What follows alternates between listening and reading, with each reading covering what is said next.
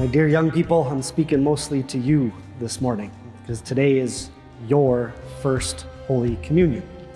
So the first thing that I want you to think about is when you really love somebody, like really, really love somebody. Maybe that's mom or dad, maybe that's a brother or sister, but they're kind of annoying sometimes. So maybe it's mom and dad that you really, really love. Don't you want to give them like everything that you possibly can? I just think Mother's Day is coming up in a month. You want to make mom a really nice Mother's Day gift, right? So maybe you're going to draw a really nice picture for her. And you're going to take time to think about what you should draw and try to draw it as best as you possibly can. Or maybe at school or at home, you're going to make her a gift. And you're going to think, what would be super special for mom? Because when we really love somebody, we want to give them the world, right? We want them to be the happiest they could possibly be. We want them to know that they are absolutely loved all the time. We never want them to be sad. We don't want them to be angry. We don't want them to be scared. We want to give them nothing but good things, right? That's what we want to do when we love somebody. So, don't you think God would want to do the same thing for us? Don't you think God would want to give us the world, everything that we could ever need and want in our life so that we are never scared and never sad and never alone, but we always know how much He loves us? Don't you think God would want that for us? Yeah.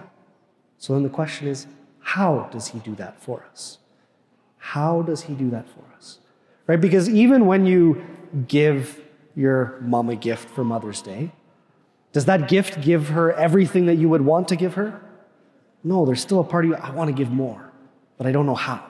Right? Or even if you give the best hug in the world to your dad, that's just like super tight, you feel super safe and super loved, it ends. And then you might want another one.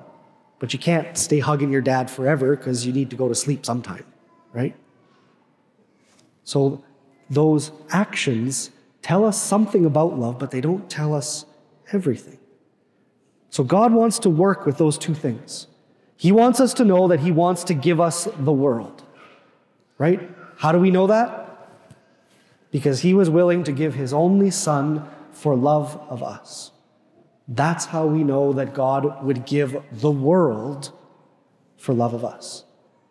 But then He knows that we need some things in our life, right? We can't just think about love because that's not how we're made, right? Because you can't just say to somebody, I love you, and then that's enough, right? Our actions show how we love them, right? If you say I love you to somebody, but you never give them a hug, they're probably going to wonder, do you really love me?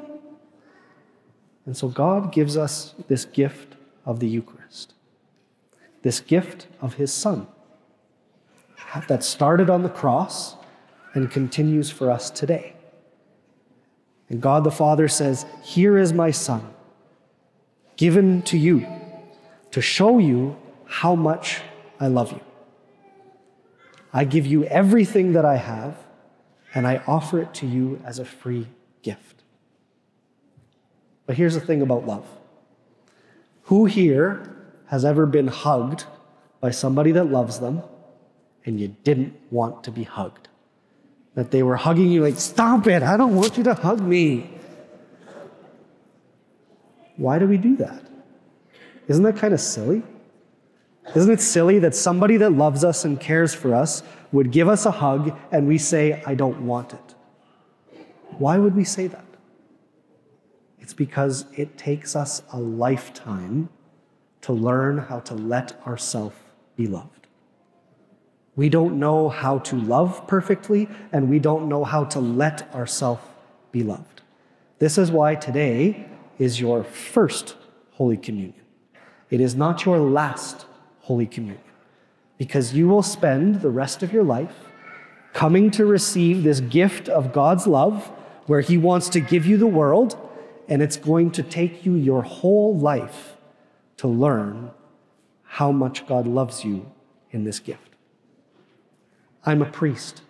I still don't know how much God loves me in the gift of the Eucharist that I celebrate every day at the altar. So we come back again and again, right? Because is one hug just enough? How many hugs is enough? We don't know. So we keep coming back. We keep coming back for another hug and another hug and another hug. And we keep coming back to the Eucharist again and again to receive this gift of God's love as long as it takes for us to learn how great his love is for us.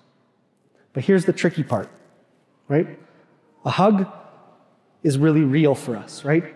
We can feel the hug and we feel the love that comes from the hug. But today, when you receive Holy Communion for the first time, it might not feel like a hug. Because what God needs to teach us is that love is greater than just physical things. Right? You might give your mom the best Mother's Day gift ever, but it's still not going to tell her how much you love her. You might hug your dad 1,000,001 times, but it's still not going to tell him how much you love him. And so God wants to lead us to that experience of love that is even more than the best gift and the most hugs. And so we come to the Eucharist, and all that we see in our hand, all that our eyes see, is a piece of bread. But God wants to lead us past what our eyes tell us and what our tongue tells us and what our hands tell us to the truth of love that is found in him. And so that whenever we come to the Eucharist, we don't just see a piece of bread, we see the gift of Jesus, who wants to be closer to your heart than even your mom and dad are. Because only God loves perfectly. And we spend our whole life learning how to let him love us perfectly and how to love him back as perfectly as we can. And the gift of the Eucharist is the heart of that love of God for us as Catholics. That's why what you receive today is so special and so important. And so we're all praying for you today so that you can start to learn how great that love of God is for you.